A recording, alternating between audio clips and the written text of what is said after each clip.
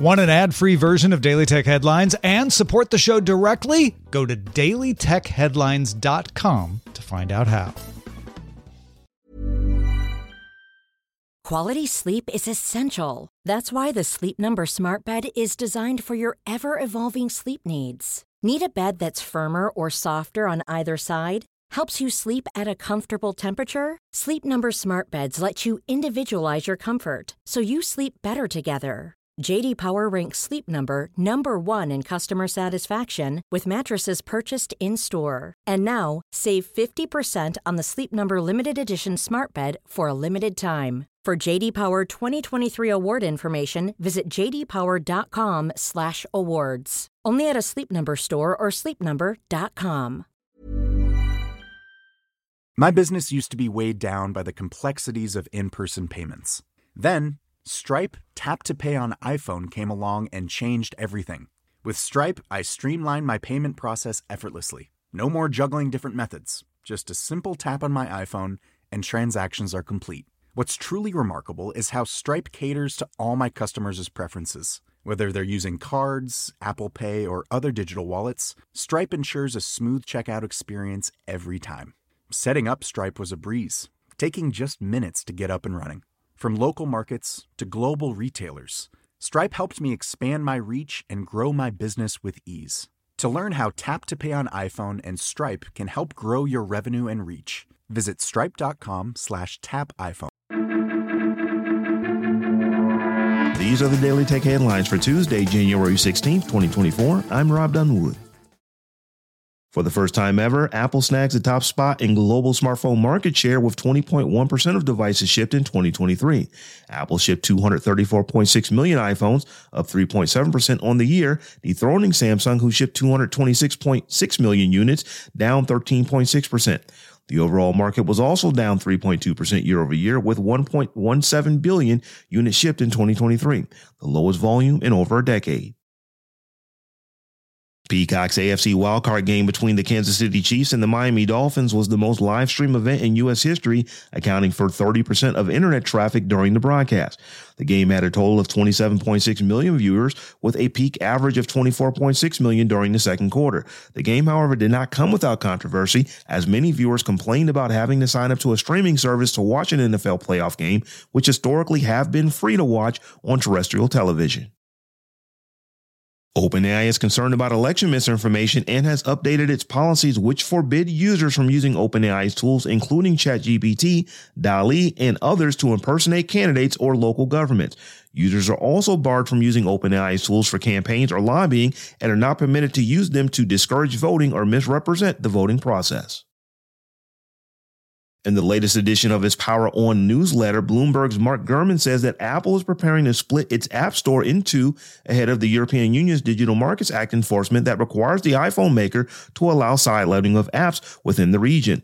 Under the stipulations of the DMA, Apple must allow developers to promote their offerings outside of the App Store and to also use third-party payment systems.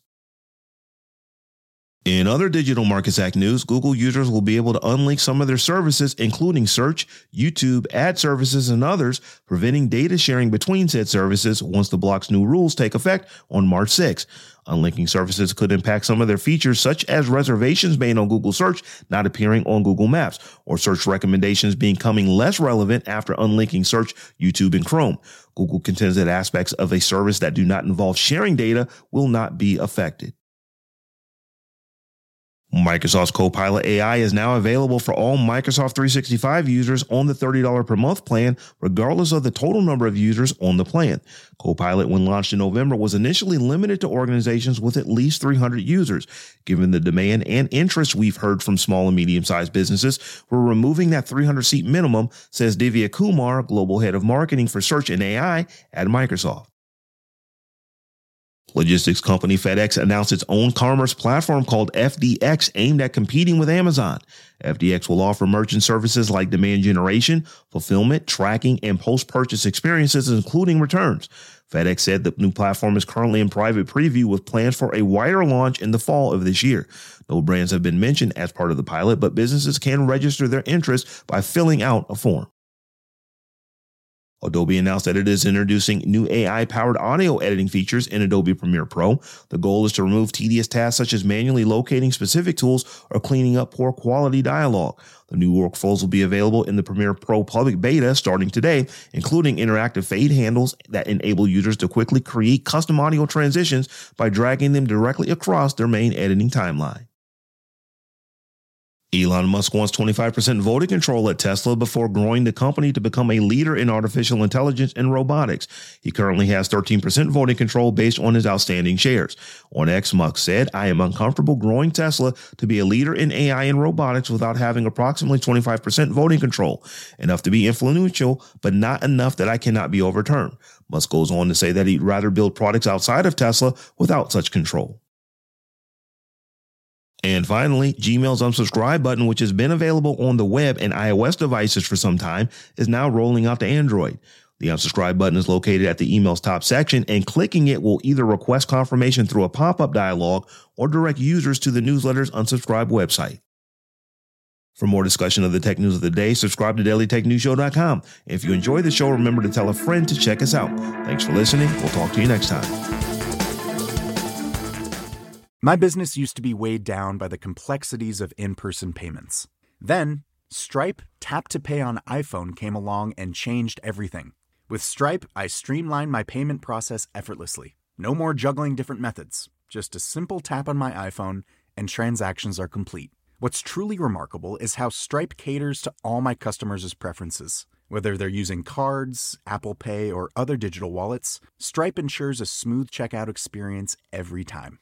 Setting up Stripe was a breeze, taking just minutes to get up and running. From local markets to global retailers, Stripe helped me expand my reach and grow my business with ease. To learn how Tap to Pay on iPhone and Stripe can help grow your revenue and reach, visit stripe.com/tapiphone.